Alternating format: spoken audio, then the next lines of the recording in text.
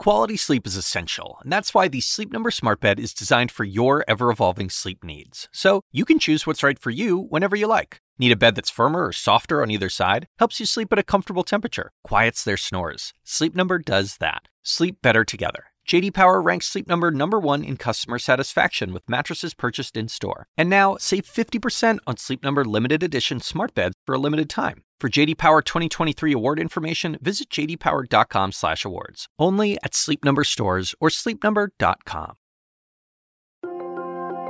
When the pandemic shut down college sports in March, some athletes, fans, and administrators wondered if return to play was going to be possible. Professional sports leagues like the NBA, the NFL, Major League Soccer, they did figure out a way to play, but some college football conferences weren't sure they could do the same. In fact, 2 months ago, it looked like some of the biggest and best football programs in the country, the members of the Big Ten and Pac-12 conferences, would not see competition at all this year.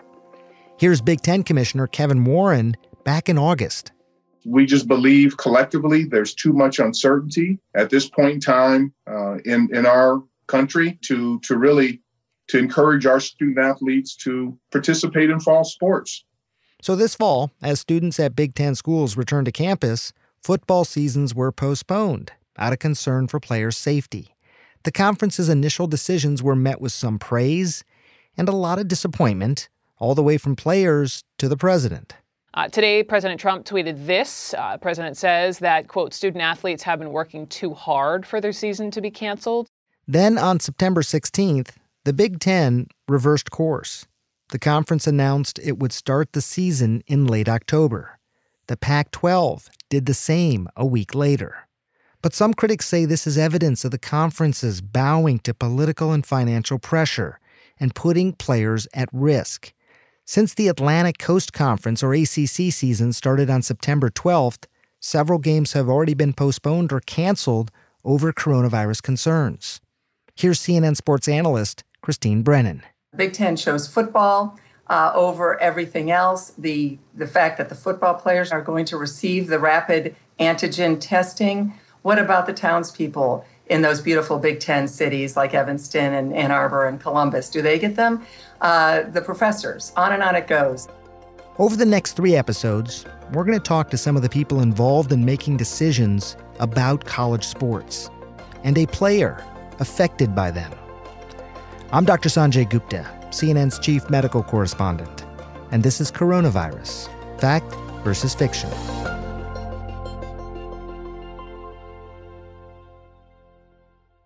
Dr. James Borchers is the head team physician for the Ohio State University football team, the Buckeyes. They are arch rivals of my beloved Michigan Wolverines, and as much as it pains me to say it, OSU is expected to be a national championship contender this year.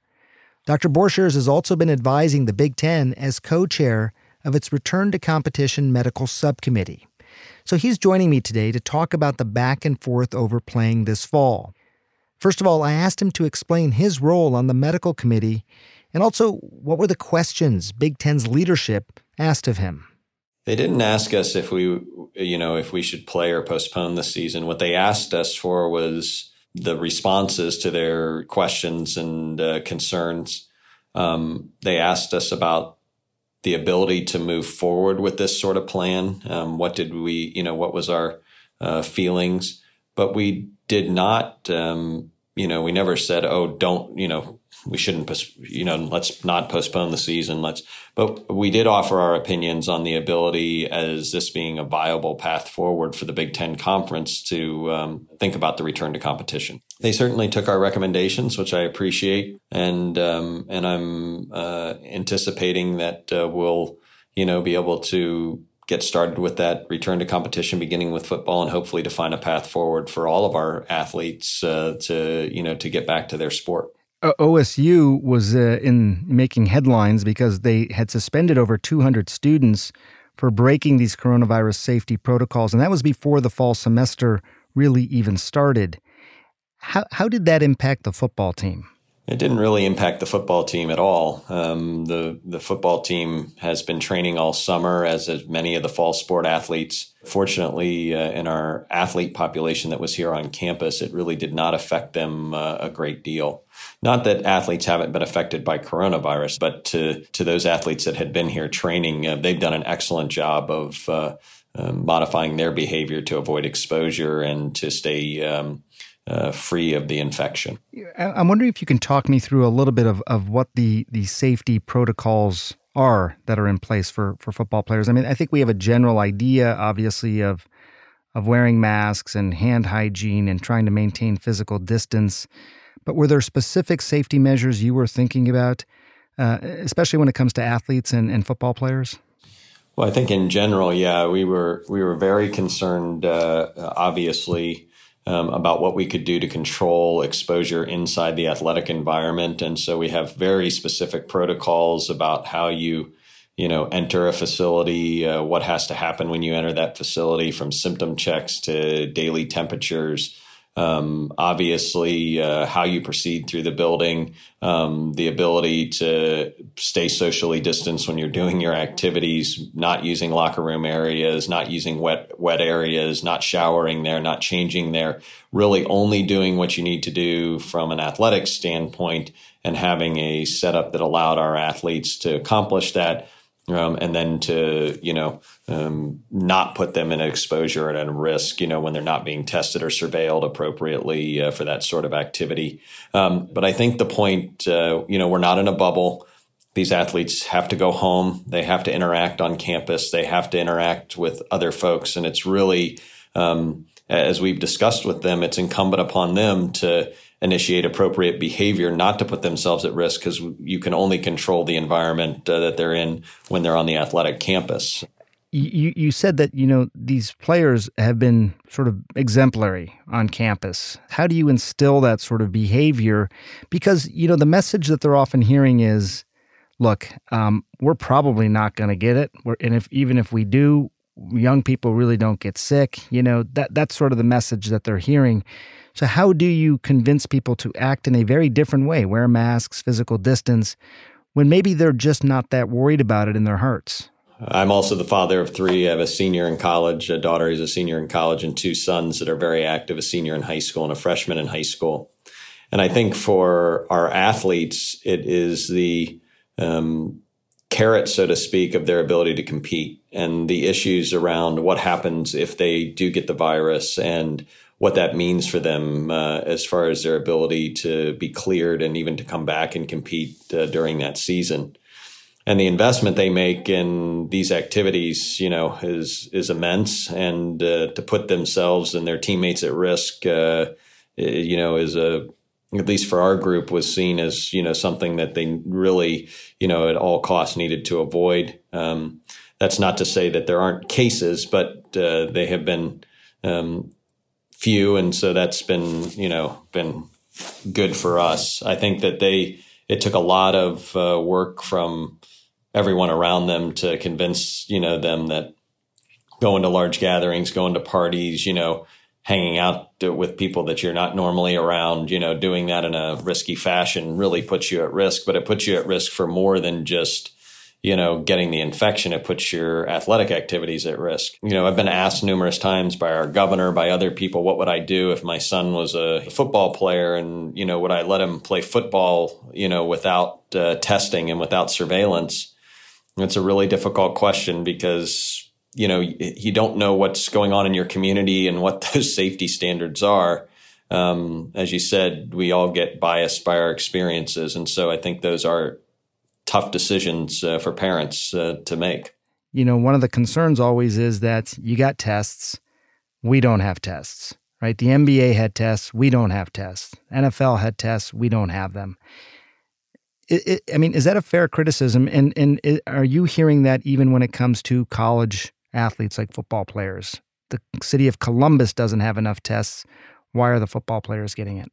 Yeah, I think it was a big concern for us that we not impact the ability for testing, in our communities. I think that has been one of the struggles with this pandemic, is that we haven't identified a strategy that has really impacted the ability to move us forward back to some of these things, because some of the testing, as you mentioned, is complicated. It's not available. The turnaround times are too long to really impact what's happening.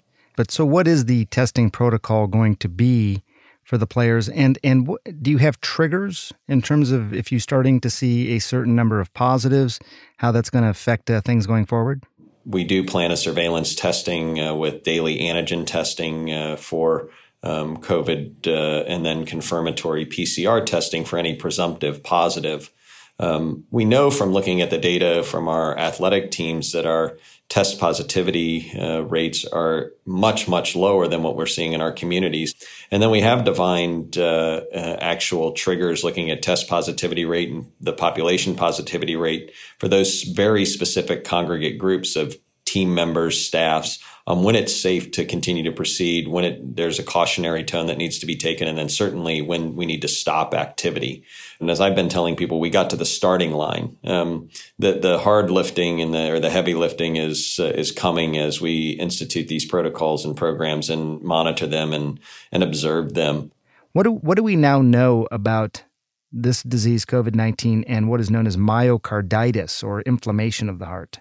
Even athletes, as we're learning, could sometimes be affected in terms of what this virus did to their heart.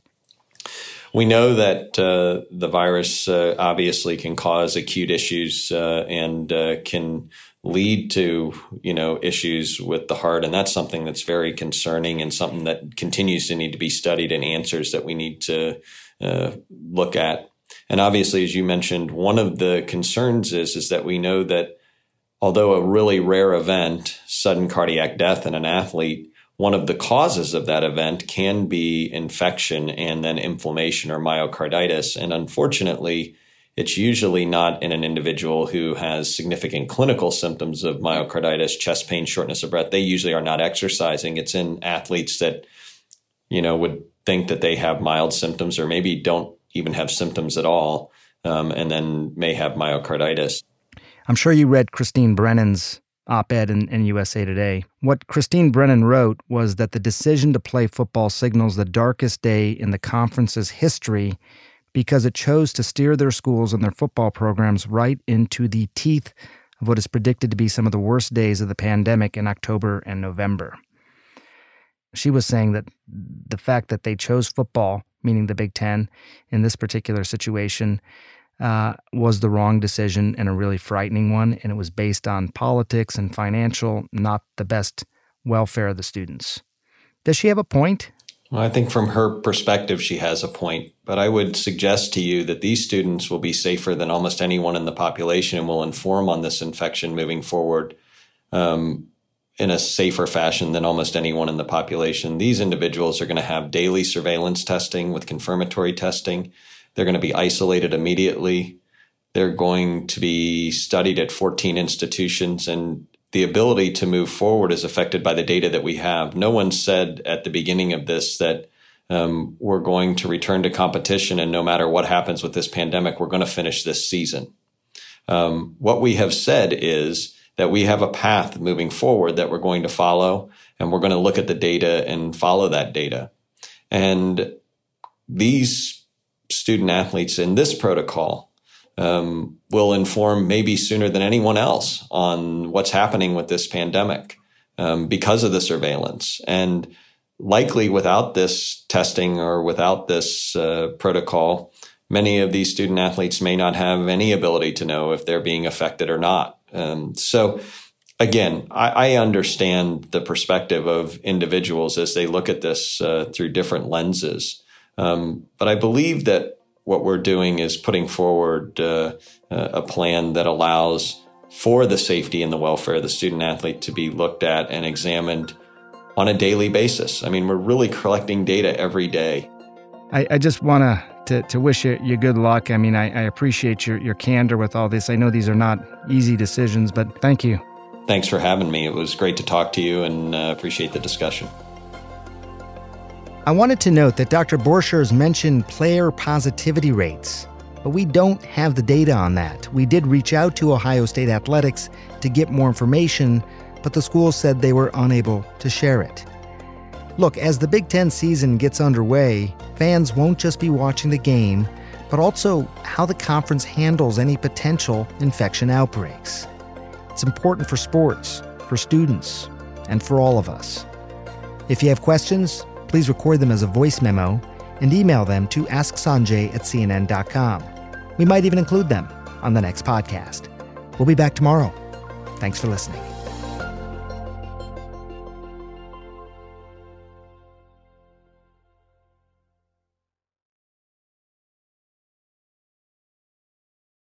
Quality sleep is essential, and that's why the Sleep Number Smart Bed is designed for your ever-evolving sleep needs. So you can choose what's right for you whenever you like. Need a bed that's firmer or softer on either side? Helps you sleep at a comfortable temperature. Quiets their snores. Sleep Number does that. Sleep better together. J.D. Power ranks Sleep Number #1 in customer satisfaction with mattresses purchased in-store. And now, save 50% on Sleep Number limited edition smart beds for a limited time. For J.D. Power 2023 award information, visit jdpower.com/awards. Only at Sleep Number stores or sleepnumber.com.